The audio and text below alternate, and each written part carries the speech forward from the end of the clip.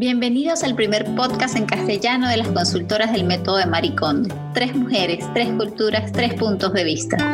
Orden a 3. Hola, muy buenas. Hola, chicas. Hola. Hola, buenas noches. Estamos aquí ordenando a 3, aún confinadas, cada una a su casita, y vamos a hablar de un tema que es bastante popular y causa un poco de controversia, por lo menos mucho interés en el universo de KonMari, y con que imaginamos que nuestros oyentes estarán en más contacto aún en estos días de confinamiento. Sí, ya oigo risitas. ¿Qué es Orden con niños? Las personitas aquellas pequeñas que a veces parece que su misión en la vida es reorganizar nuestras vidas, según lo que entiendo. Y claro, ahí viene el descargo de responsabilidad, que entre nosotras 3, solo Luisi es la que ha tenido la verdadera experiencia de crear y criar un humano. De allí que básicamente la vamos a entrevistar hoy. ¿Sí? Aquí estoy, chicas. Genial.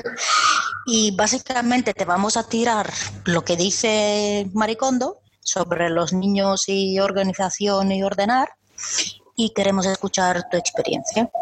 Teniendo en cuenta, por supuesto, que va a ser solo una experiencia, a lo mejor acompañada por lo que hemos tenido todas con clientes o hemos observado en nuestras propias familias, pero sabemos muy bien que todas las familias son diferentes, que cada niño es diferente, de ahí que es simplemente un momento para empezar conversación y esperaremos todos los comentarios y vuestras experiencias.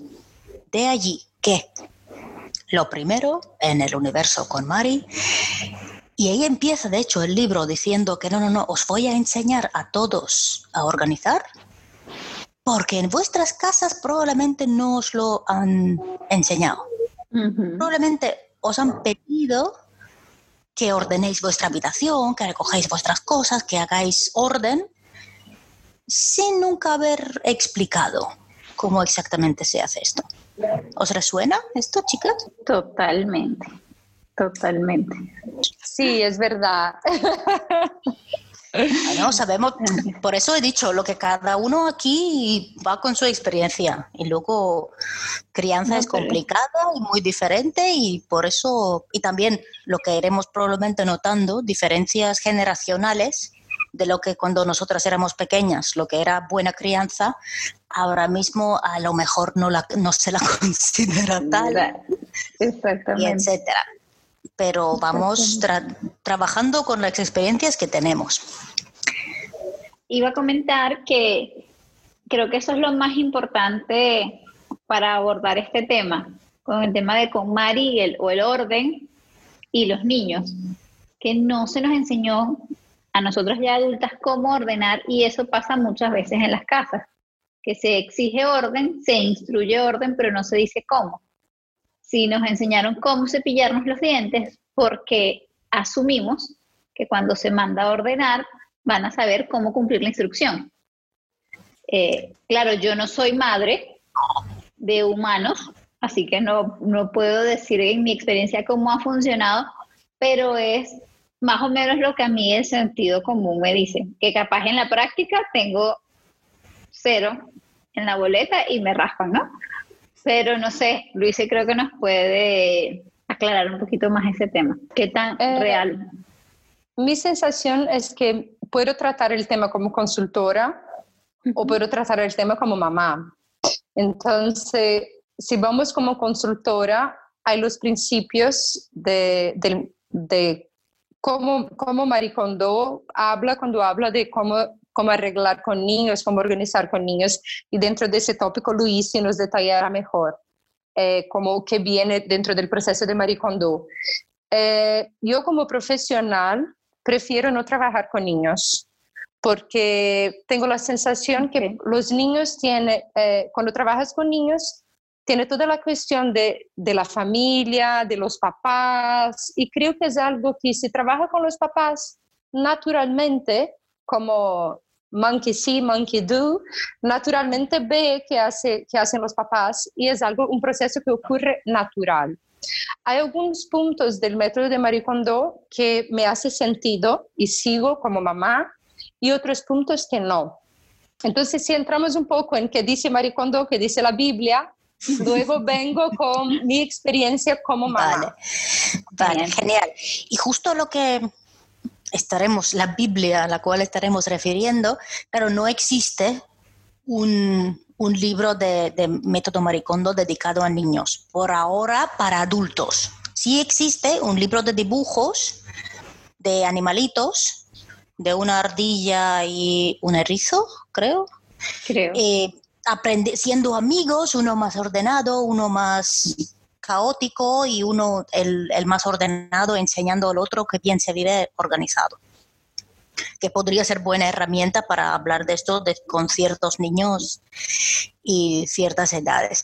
Y a través, ¿sabes? Hay pinceladas en los libros, lo que comenta ella, tanto de su vida con sus niñas, como con trabajo con clientes, incluso con trabajo con clientes niños, lo que mencionaba Luisi, que aquello existe.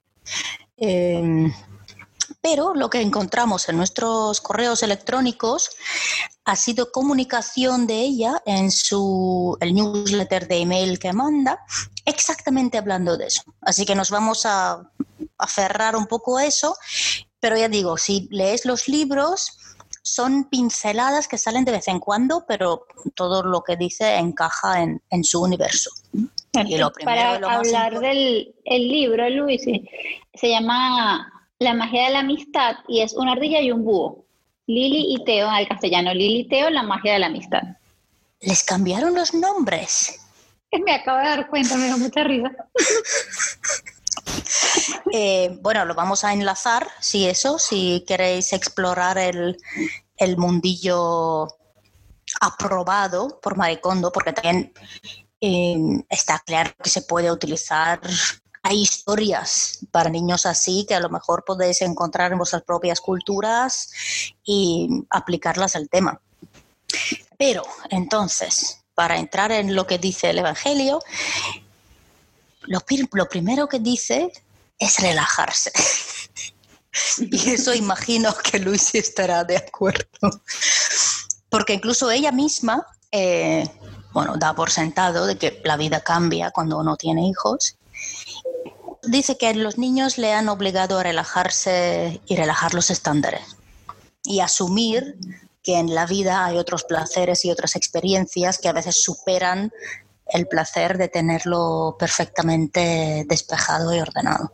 Como de hecho podríamos decir que a través de la conversación sobre niños se nos abre una faceta un poco más humana de Marie Kondo. Más real, más flexible. Claro, más afincada en la vida real. ¿Y cuál es? Primero dice para relajar, ¿y cuáles son los otros puntos que trae ella? Vale. Entonces, primero, cuando te has relajado, sugiere narrar a los niños mientras estás haciendo lo que estás haciendo, típicamente pero esto ya dice con bebés muy pequeños. Pero básicamente tú estás, por ejemplo, doblando la ropa y tienes allí el carrito y le cuentas lo que estás haciendo. Que mira, que ahora esto y vamos a doblar la ropita esta porque así le gusta y esto lo vamos a poner allí porque es su sitio. Básicamente lo que es seguir hablando, igual que imagino que si cuando estás cocinando a veces también lo cuentas, ay mira qué pimientito más bonito, lo vamos a meter allí.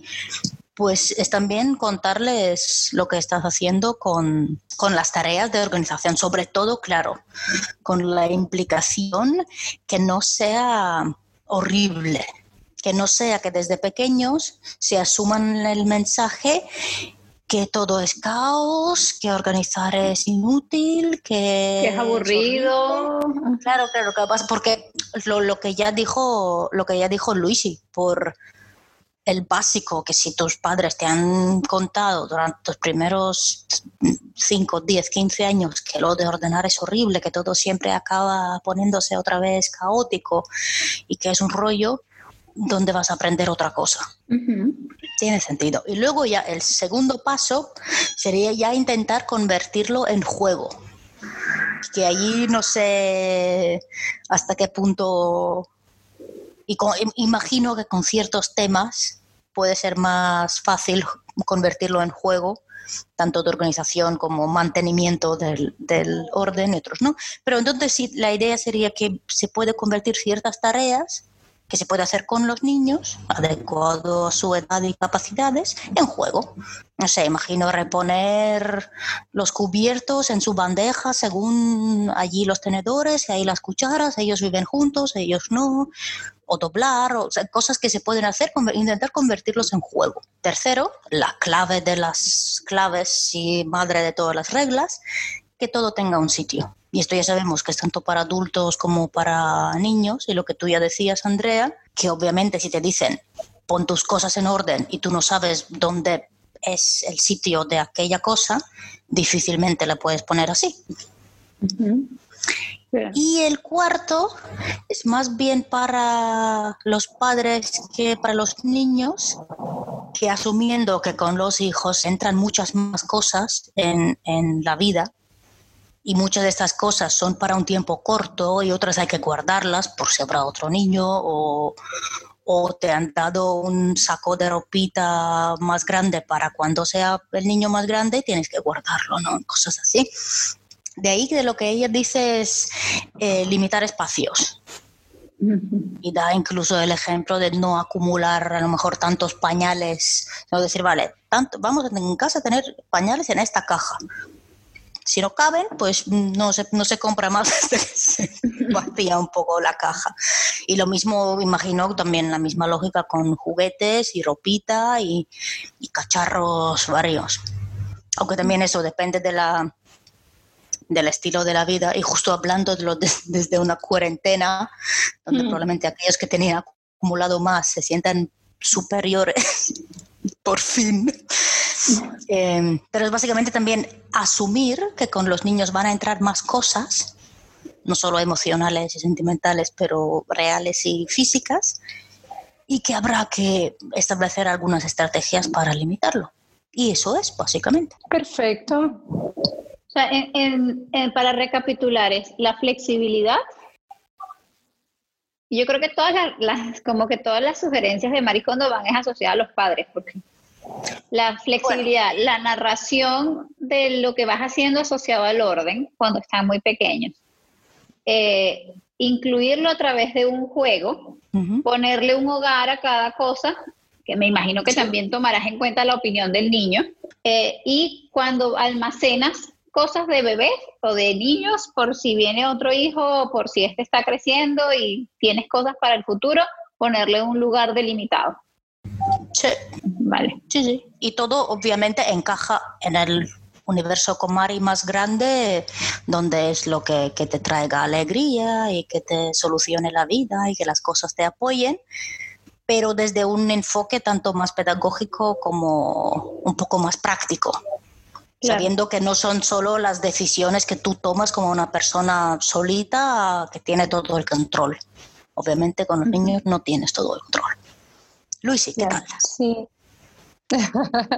Hay una cuestión que menciona cuando hacemos el entrenamiento, que es que hasta que los niños tengan 3 años, cuando tienes un cliente, una cliente o cliente, que tiene un niño menor de 3 años, cuando terminas toda la organización con ese cliente, puede entonces hacer la organización de las ropas del niño, que hasta 3 años es como si fuera parte de la mamá, entonces haces la organización como si fuera una categoría más, las ropas, juguetes, libros del niño. Y a partir de ahí, el niño ya tiene maturidad para hacer la selección ellos mismos, entonces ya entra dentro de, no vas a descartar nada del niño que no sea una decisión de él, y la decisión de decidir, la decisión de dónde poner las cosas, un poco de la organización. Y ahí está mi punto. ¿Por qué no trabajaría con niños a partir de los 3 años? Porque en mi sensación es que cuando hablamos de niños como sociedad, vivimos en una sociedad que adultocéntrica. Entonces, las personas mayores están al margen, sí, es verdad, están al margen, sí, y los niños también. Entonces, en todo, totalmente. imagínate si llegan a un restaurante y hay una placa frente al restaurante diciendo, no aceptamos clientes negros, o no aceptamos clientes mayores, o no aceptamos clientes indígenas. Sería un problema. Pero hay muchos restaurantes que no aceptan niños, hay hoteles que no aceptan niños. Entonces tenemos esa idea que niños son un paquete, todos son iguales, todos están ahí abajo. Y eso está tan enraizado en nosotros que cuando veo a la gente hablando de la cuarentena, el mayor problema de la gente son sus hijos. Dicen, que no puedo más estar en casa con mis niños. Y yo pienso, para un niño, y lo dicen enfrente al niño, imagínate, Wow. si yo estoy aquí y mi marido está ahí, no, que el peor es estar con mi mujer. Entonces, creamos ya generaciones que creen que es un incómodo, que es un problema. Entonces, cuando pienso en niños, yo no pienso en un paquete. Entonces, no creo que todos los niños a partir de los 3 años tienen maturidad de decisión de con qué se quedarán, con qué no se quedarán, incluso porque es una edad que tiene mucho, han pasado la edad de eso es mío, pero aún acaban de comprender que existen y acaban de comprender que están independientes de la mamá y acaban de comprender que hay cosas y que hay que compartir. Es demasiado, en mi sensación, hacer una organización en el método tradicional. ¿Qué creo yo? Que cada familia tiene su manera de trabajar sus puntos, que son sus prioridades con sus niños. Yo, por ejemplo, aquí otro día hablábamos de, no sé qué decía Cora, que una amiga suya que tiene muchos juguetes y me ha dicho, me encantaría ser mi amiga porque es más feliz, porque tiene dinero y tiene muchos juguetes.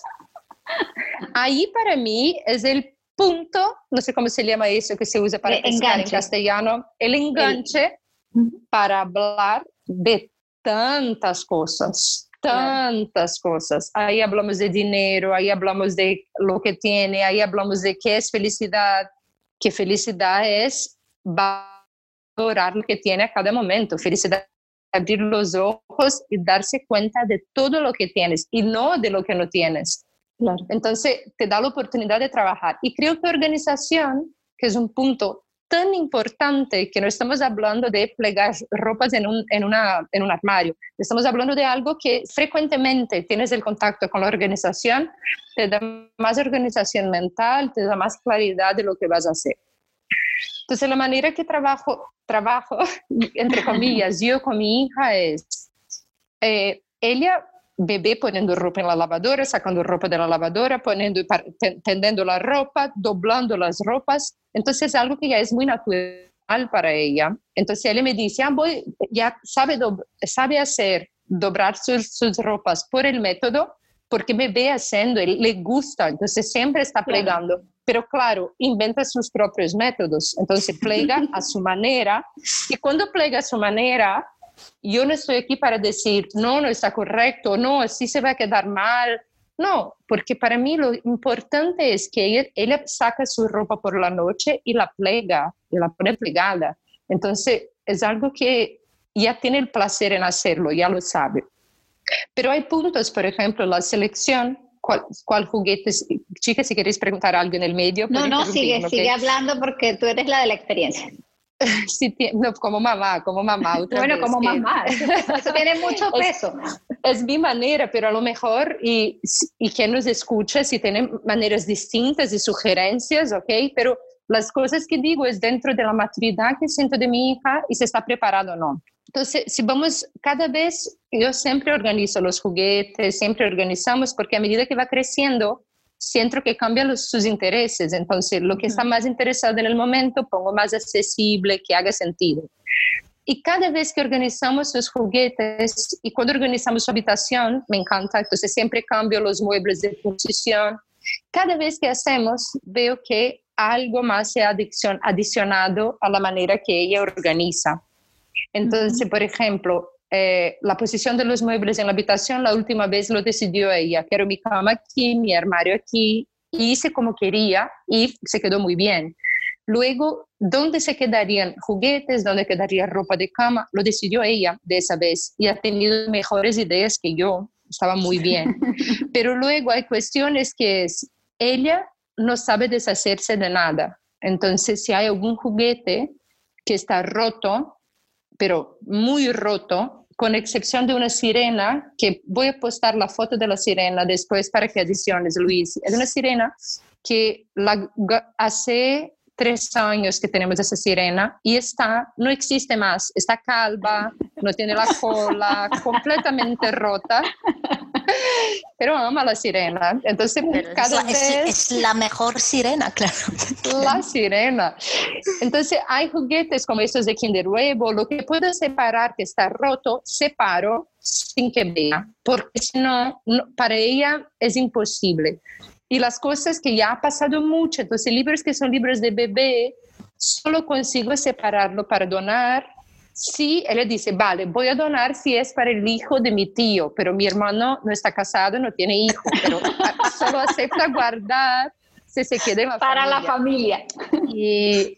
Y puedo hablar de lo que sea, de los niños que no tienen, bla, bla, no hay manera, para ella es muy complicado. Entonces, no está preparada y yo no puedo acumular una vida. Entonces, eso que es una máxima de Marie Kondo, no donas nada de nadie. En el caso de ella, tengo que hacerlo muchas veces, pero ya decidí que no lo haré. Entonces, de esa vez, saqué unos muñequitos de ese, pero juguetes que sé que no juega más, no lo hice.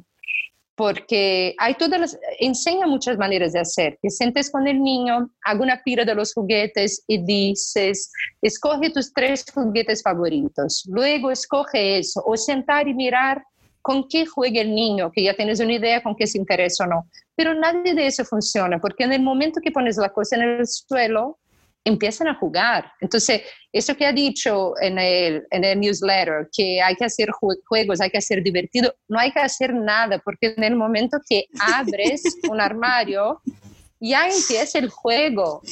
Y hoy ha pasado una cosa muy buena que ella me ha dicho, yo estaba arreglando una cosa afuera y me ha dicho, mamá, voy a arreglar mi primer cajón, que es donde tiene maquillaje de mentira y anillos y pulseras y esas cosas. Yo he dicho, vale, entonces pasé por la habitación, había sacado todo puesto en la cama y que iba a organizar y tenía una cajita para eso, una cajita para aquello. Pero claro, en el segundo tiempo que pasé, ya había encontrado monedas, entonces había decidido organizar monedas porque tenía una cartera, iba a hacer esto, porque iba a comprar eso. Y ya, ahora por la noche fui y metí todo en el cajón. No tienen la constancia de estar ahí organizando. Para mí es un proceso cruel meter un niño para hacer una organización completa. Entonces, en mi casa, vamos poco a poco. Solo de que ella traiga la sugestión que va a organizar un cajón, eso para mí, una niña de 5 años, es una victoria. Entonces, para mí no hay que obligar a nada para que en el futuro sea placentero, para que el interés se despierte naturalmente, ¿comprendes? Ese es mi punto de vista. Entonces, la selección y la organización, dónde se quedará cada cosa, había intentado antes y era una locura porque quería poner, yo qué sé, los zapatos se quedan en el medio de la habitación. Eso no tenía referencia, pero ahora ya tiene. Entonces es algo que creo que si haces poco a poco y con placer, no tienen obligación. Quien está organizando eres tú, lo estás acompañando y dejo que ella participe con lo que le da placer. Entonces, para ella es un juego. Eso es, chicas. Es muy bonito. ¿Te dieron ganas de tener hijos, Luise? Tanto. Eso es, porque cuando hablan, la manera que la sociedad ve niños y ve la creación de niños, para mí es casi cruel. Es casi cruel porque es muy... Falta mucho respeto a los niños. Esa es mi sensación. La manera que los tratamos era que son clasificados y puestos en un paquete de algo que molesta, algo que... No, para mí, te lo juro, las cosas que escucho, la manera de pensar. Por ejemplo, yo siempre escojo su ropa y he dejado de hacerlo. Y ahora ella misma escoge su ropa. Y al principio yo decía, Cora, ¿eso no combina? ¿Se dice combina en castellano? Sí, combina. No combina. Y ella me mira y me dice, ¿y por qué hay que combinar? No hay que combinar todo en la vida. Claro. Y ya está. Entonces, Y ya. clarísimo, no hay que combinar. Punto. Claro. Entonces, para mí, yo me despierto y pienso, de verdad, qué suerte tengo, porque en cuarentena miraría películas más. Sí, puedo mirar a los 50, 60, a los 60, 70 miraré series todos los días que quiera, estaré jubilada, hago lo que quiera de la vida. Pero ahora es que es tanta vida, ¿sabéis vosotras que en 2 días hay Pascua? Entonces eu me passei o dia haciendo conejo, zanahoria, huevo e pregando porque qual roupa vai vestir no dia da Páscoa e por não entrar o conejo, que vai ser, qual zanahoria. Isso para mim é um milagro, é um regalo. Y es que me encanta la maternidad, de verdad. No, y lo transmites, es bellísimo. Sí. ¿Por qué no tienes otro hijo? No tiene otro hijo porque yo me dono. Sí. Tan intensamente para lo que hago, me dono tanto, pero no tengo ganas de hacer esa donación emocional y de tiempo por 10 años más de lo que me he planteado, porque es algo que te demanda mucha energía y que recibes todo de vuelta en mucho más. Pero los primeros 3 años de bebecito, de amamentar, no dormir, es que dormir para mí es una necesidad. Entonces merece la pena, pero no me gustaría 2 años más sin dormir. Qué bien. Me encanta lo que, Chicos, lo que has eso compartido. es. ¿Alguna pregunta más? Porque mi mantra, y que lo he dicho en todos los episodios, y este no va a ser la excepción, el orden es un concepto personal. Y seguramente habrá muchos de los que nos están escuchando que se identifican contigo y habrá otros que no. Y es completamente válido. Lo bonito de todo esto que tú nos cuentas, Luis, es que tú definiste tu concepto de orden y estás permitiendo que Cora, a través del ejemplo, que es la mejor forma de aprender, defina su propio concepto de orden, así como su propio concepto de felicidad. Para ella felicidad y dinero estaban juntos y luego mamá me explicó algo y papá me explicó algo y yo voy generando mi propio concepto y dentro de 10 años, sin recordar esta conversación que tuvimos, me vinculo con la felicidad y con el dinero de una manera distinta, pero le estás dando la apertura y eso me parece espectacular. Sí, provoca ser mamá con tu concepto de maternidad. Venga, Andrea, a ver. Sí, está claro que, y tal como lo has explicado, está claro que encaja perfectamente con una vida donde vamos buscando más alegría y más felicidad, pero también estamos aprendiendo que los límites son fluidos, que todo almacenamiento, incluso mental, es temporal. Y de allí que esperamos, especialmente sobre este episodio, comentarios y experiencias diferentes para ir haciendo este puzzle, cómo funcionan el orden para vosotros como niños, o cómo recordáis cómo se os enseñó el orden o cómo lo descubristeis. Correcto. Incluso a mí me gustaría invitarlos a que nos recomendaran si conocen a algún psicólogo infantil con quien podamos hablar en otro episodio y que nos cuente más o menos cómo va el desarrollo psicológico de un niño en relación al desapego, porque al final el método con Mari es desapego, pero cómo lo trabajas en un niño si en adultos es tan complejo de trabajar. Pero ahí una vez más adiciono que tenemos la costumbre de meter niños en una caja, incluso yo, no trabajo con niños, pero yo no trabajo con niños no por los niños, pero por los papás, porque para mí tengo que hacer un trabajo con los papás y el resultado vendrá en los niños. Entonces, cuando hablamos de desapego, estamos hablando en una sociedad de apego. Entonces, creo que no hay una clasificación científica. Si un psicólogo me dije, los niños a los 5 años ya no tienen el apego, bla, bla, bla, segundo yo que sé quién, en mi idea es, hay los steps de desarrollo de un niño. Los pasos. Sí, pero hay la cuestión cultural, la sociedad en que estamos ahí y los niños están ahí como esponjas. Entonces, para mí estoy trabajando con el papá y la mamá con la suerte que con lo que cambiamos juntos, el niño puede alimentarse de eso. Exactamente. Totalmente. Y yo creo que eso también es lo importante para todos los padres que a lo mejor luego vienen a buscar consultoría de que mi casa está en desorden, mis hijos no tienen orden, pues ¿qué ha enseñado usted? ¿Cómo ha enseñado? ¿Cómo ha establecido estas relaciones? Y que a lo mejor puede cambiar en su propia vida primero, tratando con el mismo respeto a los niños que trataría a otra persona adulta que vive en la misma vivienda, y trabajar primero cada uno lo suyo y luego analizar cómo sus relaciones con el orden y con las cosas afecta al resto de la gente. Solo quería para finalizar un ejemplo como organizadora ahora, porque he hablado mucho como mamá. Empecé a trabajar con una cliente y tenía una hija adolescente de 15 años. Y la hija, el primer día ha sido muy complicado porque la niña estaba en casa y cuando la mamá iba deshaciéndose de las cosas, la niña entraba en la habitación y era un lío. Le ha molestado muchísimo que la mamá separara las cosas para donar. Decía, no, eso no, eso no. Entonces hablamos y a partir del segundo encuentro estábamos en acuerdo que era un proceso, yo con ella, que la niña no estaría en casa en el momento. Hicimos todo el proceso, pero cuando terminábamos, la niña llegaba de la escuela y yo siempre me tomaba un té y hablaba un poco con la niña. Y terminamos yo y la niña en la habitación haciendo sus ropas. O sea, ha sido un proceso de la mamá, observó la mamá pasándolo, ha visto cómo ha sido y terminamos, y yo le he dicho, no voy a hacer todo el proceso contigo porque estás comprendiendo, pero le he dicho, eso puede ser así, ¿qué te parece eso? Le he dado unas ideas, pero estaba completamente abierta. Y de eso se trata la organización, ¿verdad? Exactamente, así es.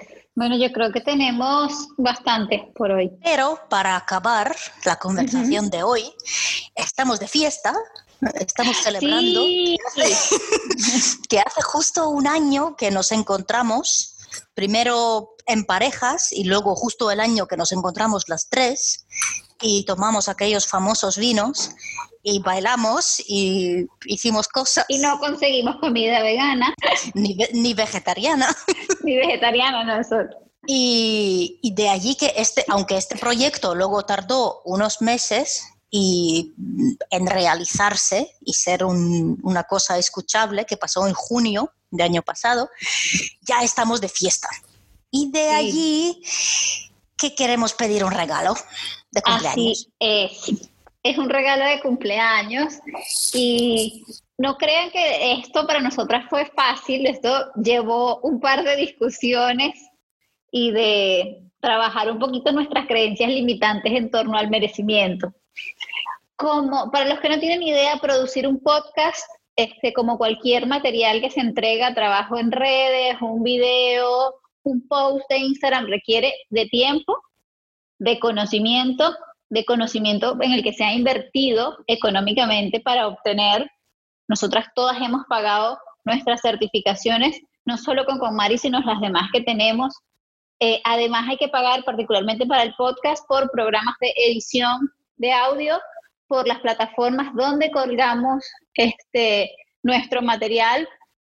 Es decir, nosotras no solo hemos puesto corazón en producir contenido para ustedes, también hemos puesto dinero para ello. Y por eso, bueno, tomamos la decisión que nos costó derrumbar un montón de muros internos, pero aquí vamos, y es pedir la colaboración de quienes nos escuchan para que nos apoyen económicamente y poder seguir manteniendo al aire Orden a 3, que requiere dinero. Entonces, lo que decidimos fue crear un enlace de PayPal para que nos donen lo que su corazón les diga. $1, $5, $10, $100, no vamos a poner número acá. Lo que ustedes tengan la posibilidad de hacer para permitir que Orden a 3 siga adelante. No pedimos más nada que eso. Sentimos que hemos dado un montón y honestamente lo hacemos de corazón. Si pudieran ver nuestras caras cada vez que comenzamos y que terminamos de grabar, es de gratitud y de plenitud porque adoramos lo que hacemos, pero el mundo real amerita de metálico para poder mantenerlo. Por eso, bueno, nos atrevemos a hacerles esta solicitud y les agradecemos de corazón a quien nos pueda y nos quiera apoyar para que esto siga adelante y poder seguir transmitiendo cualquier información que ayude a que el mundo sea un lugar más organizado. Exactamente. Perfecto, Andrea. Y no solo más organizado, pero también un poco más feliz. Correcto. Muchas gracias, chicas. Chicas, un abrazo grande. Y nos vemos por las redes y nos vemos podcasteando. Que así sea. Chao, chao. Un besito. Chao, chao. Adiós. Síguenos en nuestro Instagram, @ordena3podcast, y las cuentas individuales. Encontrarás a Andrea en @soycurishi, a Luise en @unarmarioverde y a Luisi Rivas en @lurrivas. Esto fue todo por hoy. Nos escuchamos en una próxima dosis de Ordena 3. Ordena 3 Podcast no está afiliado ni respaldado por KonMari Media Inc. Las opiniones expresadas en los episodios son de las presentadoras exclusivamente y no representan la posición de KonMari Media Inc. o de la comunidad de consultoras del método KonMari.